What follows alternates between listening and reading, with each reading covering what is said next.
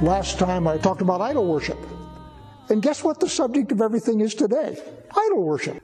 So what I'm going to do is I'm going to go beyond what I did last time on the theory that you remember what I said last time. And for those of you who don't or weren't here last time and don't remember, I will recap briefly before I move along. So the Ten Commandments are, in a sense, a chiasm. Idol worship is the subject before the Ten Commandments, and then after the Ten Commandments, it's idol worship. So the Ten Commandments are sort of bracketed by don't worship idols. And it is my belief, and I think it's correct, or I wouldn't believe it, that human nature doesn't change. So if God finds it necessary to warn us over and over and over again about idol worship, that must be something that we need to worry about. So what he says in Deuteronomy 4, starting in about 29, I'm not going to read it since Richard just did, is if you follow idols, you will go away from God and you will not remain in the land. That's sort of the section that leads the Ten Commandments. And then he says, once you go into exile, it will be up to you to search for God. Now that's different, because early in the Bible, God searches for us.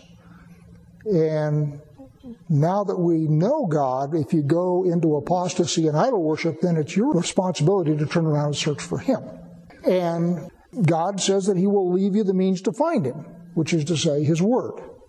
And God furthermore says, once you become dissatisfied with idols, then you will be moved to seek Him. In other words, you seek idols, the land vomits you out, you get sent into the world, and at some point you're going to recognize that idols are not satisfactory, and they aren't taking you any place you want to go.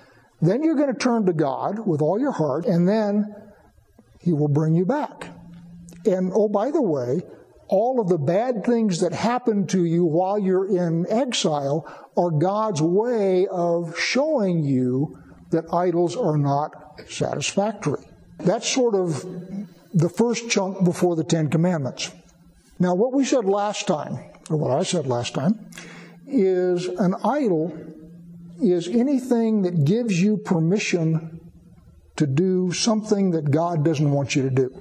So in biblical times, at the time of the Ten Commandments and so forth, they would make statues and worship those statues, and they'd make gods in their own image, and they would make a god that would let them do what they wanted to do as opposed to what God would have them do. Well, as you all know, except maybe in places like Boulder, most of us aren't tempted to fall down before metal images anymore. That's sort of been worked out of us.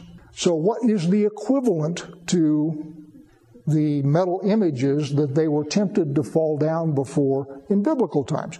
What it is now is something that allows you, justifies you in your own mind, not to do what God would have you do. So God, for example, gives you lists of people with whom you may have sexual relations.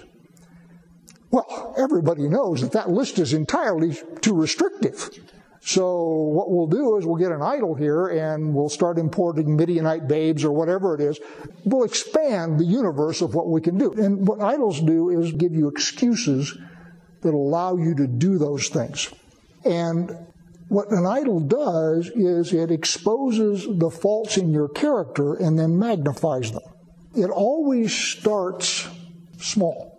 In other words, nobody goes up and starts saying, cool, we're going to do human sacrifice. That's not where it starts. That's where it winds up.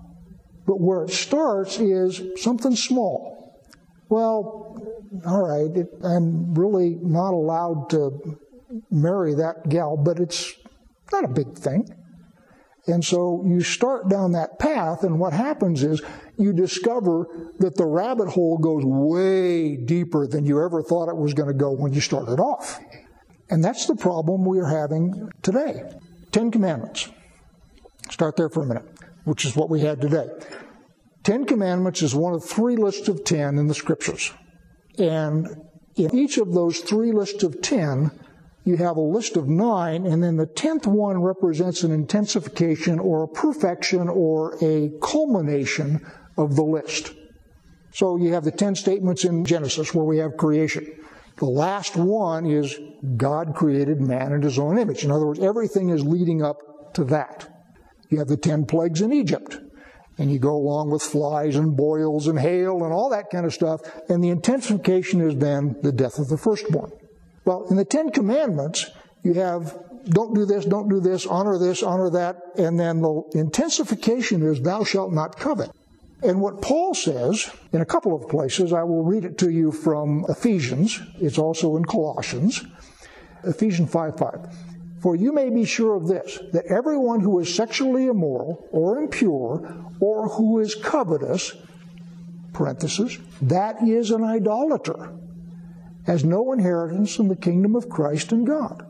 So what Paul says is covetousness is idolatry, which brings us up to our modern situation. Remember, I started off by saying most of us are not tempted to make little figurines and fall down in front of them every day and so forth. That doesn't tempt us anymore.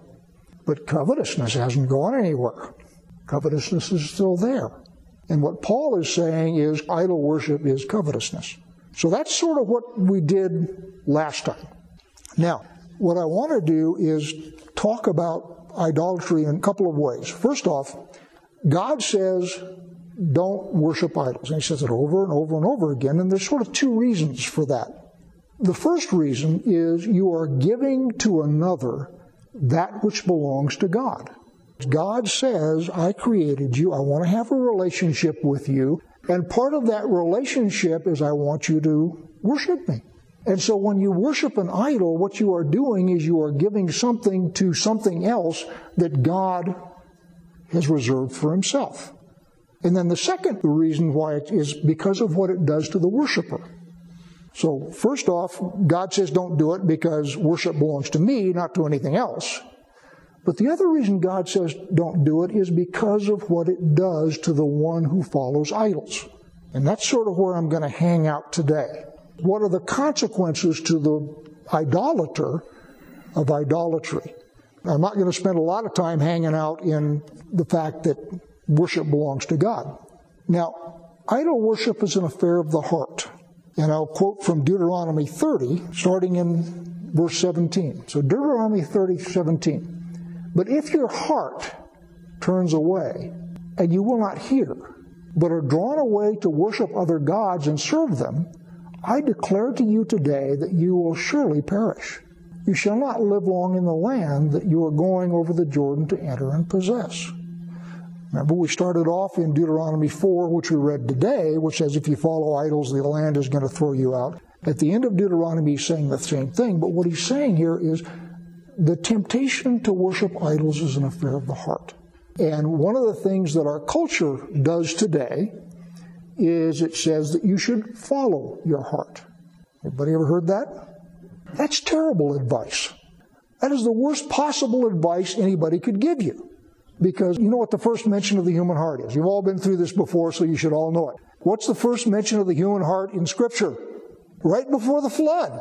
The very first mention of the human heart in Genesis is the Lord saw that the wickedness of man was great on the earth, and that every intention of the thoughts of his heart was only evil continually. So I'm suggesting to you that the human heart hasn't actually changed. It's still the same as it always was. So if what you're doing is you are following your heart, you are following something that is going to lead you astray. So what do you follow instead? Scripture. Because what Scripture does is tells you when your heart wants to go over here, Scripture says, no, don't do that. That's terminally stupid. That's what Scripture does for you. Because if you follow your heart will lead you astray. And as I said in Deuteronomy, God says that idolatry is an affair of the heart. Idolatry gives you permission in some way to follow your heart. Now, we had a reading in Isaiah, and we're doing Isaiah, by the way, on Tuesday night in Bible study. And for those of you who have been very faithful and come on Tuesday night, some of this you'll have heard before, but it'll do you good. You can hear it again. The section starting in Isaiah 40 is poetic. And it's a series of subjects So he'll talk about the Assyrians, he'll talk about Judah, he'll talk about Israel, he'll talk about the Babylonians and so forth. And what you have is the subject is introduced.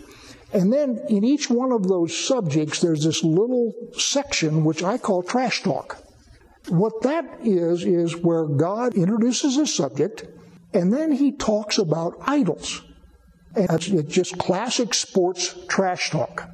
All right, you guys are worshiping his image. Well, let's bring your images up here, and let's see if they can predict the future. Come on, bring them up here, let's see what they say, and let's see if it happens. It's that kind of thing over and over again. Hey, you guys have got to carry your idols on donkey carts. Ooh, hey, I've been carrying you. So it's that kind of taunting, if you will, which, as I say, in sports is called trash talk. And it starts, by the way, in Isaiah 40, which we read today, where it says, what can you compare me to? How about an idol? And then it goes and lists what an idol can't do. And it goes on and on. And where I want to go to is Isaiah 47, which is one of these vignettes. And by the way, this section is talking about Babylon, which is where I want to be. I don't actually want to be in Babylon, but that's subjectively where I want to be. So Isaiah 47:8. And this is talking of Babylon. Now therefore hear this, you lover of pleasures, who sit securely, who say in your heart, I am, and there is no one beside me. I shall not sit as a widow, or know the loss of children. These two things will come to you in a moment, in one day, the loss of children and widowhood shall come upon you in full measure, in spite of your many sorceries and the great power of your enchantments. You felt secure in your wickedness. You said, no one sees me. Your wisdom and your knowledge led you astray. You said in your heart, I am, and there is no one beside me. But evil shall come upon you, which you will not know how to charm away. Disaster will fall upon you, for which you will not be able to atone. And ruin shall come upon you suddenly, of which you know nothing. So the thing about Babylon is hubris. Your wisdom and your knowledge led you astray. You said in your heart, again, notice the heart, you said in your heart, I am and there is no one beside me. Babylon, by the way, was in that time a world center of knowledge. They were expert astronomers, they were expert astrologers, they were regarded as one of the centers of learning. Babylon and Egypt were sort of the two centers of learning in the ancient world. This is before Greece now. But when it said Solomon is the wisest man in the world, the deal would have been Solomon from Israel? Nobody's smart in Israel. Sort of like Oxford in Egypt and Cambridge in Babylon. I mean, it was sort of that kind of thing. And by the way, what we have today is also intellectual hubris. How many people do you talk to when you talk about Scripture and they say something like, you believe that? I mean, that was written by desert nomads 2,000 years ago or more. We know much more than that now. We're much smarter than that now. We're much more sophisticated. I mean, we know stuff that they didn't have any idea about. Why are you following people like that? That's intellectual hubris. And that's Babylon. That's what Babylon does. Now, I'm going to go to Revelation next. And we're still talking about Babylon. And Babylon shows up about 3 or 4 places in Revelation. And I'm not going to read them all by any stretch of the imagination. But I want to read Revelation 17, verse 3. And he carried me away in the Spirit into the wilderness. And I saw a woman sitting on a scarlet beast that was full of blasphemous names. And it had 7 heads and 10 horns. The woman was arrayed in purple and scarlet, and adorned with gold and jewels and pearls, holding in her hand a golden cup full of the abominations and impurities of her sexual immorality. And on her forehead was written a name of mystery, Babylon the Great, mother of prostitutes and of earth's abominations. And I saw the woman drunk on the blood of the saints, the blood of the martyrs of Yeshua. Now, I want to focus on mother of prostitutes and of the earth's abominations. And you guys that have been in Isaiah on Tuesday, you all know the answer to this one. What is the very first rebellion that humans attempt after the flood? the Tower of Babel, isn't it? So you have the flood, everything's wiped off, and we start it all over again. And the very first apostasy, the very first going astray, was the Tower of Babel. So what I'm asserting to you here is when Revelation says, Babylon the Great, the mother of prostitutes and of the earth's abominations, that all started in Babylon. That's why she is called this in Revelation. So what you have is a great set of bookends. At the beginning, you have the beginning of Babylon and the beginning of all of the stuff that goes on after the flood that God doesn't approve of. And then at the end, Babylon is going to be destroyed. And what's Babylon famous for? Idol worship. Babylon was idol central, right? So, now, the other thing I want you to notice is Babylon is referred to as a woman. She's a prostitute, which is to say, instead of being the bride as we are designed to be, what we have here is a prostitute, which gives her favors, if you will, to someone who is not authorized, not God. Remember I said one of the reasons God hates idol worship is because it gives to something else something that he has reserved for himself. Isn't that what a prostitute does? Now I'm going to skip to today. One of the things that we are dealing with here in the United States is what I would call a spirit of Jezebel, a spirit of Babylon, a spirit of prostitution. If you look at liberalism, it is heavily infused with really angry women. Look at the presidential candidates. What you're dealing with there is a spirit of Jezebel. And what you're seeing is an inarticulate scream of feminine rage against the fact that things aren't going the way they want them to. That's Babylon. And this is not an anti-woman thing, by the way. I'm not talking against women. I'm talking against Babylon and Jezebel, where I think I'm on pretty solid ground. And what you're seeing is Jezebel frustrated, not getting her way, or the spirit of Babylon the same way. Now, why are they so angry, other than the fact that they're not in charge? And that's annoying enough in itself. I mean, we all get annoyed when we're not in charge. That's very human. The other thing is, I was reading a blog. He's a Calvinist from Idaho. I've quoted him before. His blog is Blog and Mayblog. He's a very articulate writer. And what he said is, when Satan comes, he brings a knife. And what do we see today? We see people who are cutting off perfectly good organs in order to try and become something that they are not. We see children who look like they had a bad encounter with a nail gun. I'm serious. And you have people taking little children and saying, oh, well, it's a mistake that he's got male body parts. We'll take those off and we'll turn him into something else. Satan comes with a knife and kills them before they're born. And as it say, it starts sort of innocent. Oh, well, it's really sad that so-and-so can't do this or so-and-so has to do that. I mean, that's really sad. I really feel sorry for them. We'll let that happen. And where it winds up on the other side is child sacrifice, which is what our society is drenched in. I mean, that's what abortion is child sacrifice. So what happens when you start following your heart is it starts off, innocent is not the right word because it's not innocent, but it starts off small. And what happens is you just keep dragged along and you go down the rabbit hole, and when you start, you got no idea how deep that rabbit hole goes. And what Scripture tells you is, this is how deep it goes. That's what Scripture tells you. If you start down this path, this is where it winds up. But nobody who steps on that path the first time understands or believes the path that he has started on and where it's going to wind up.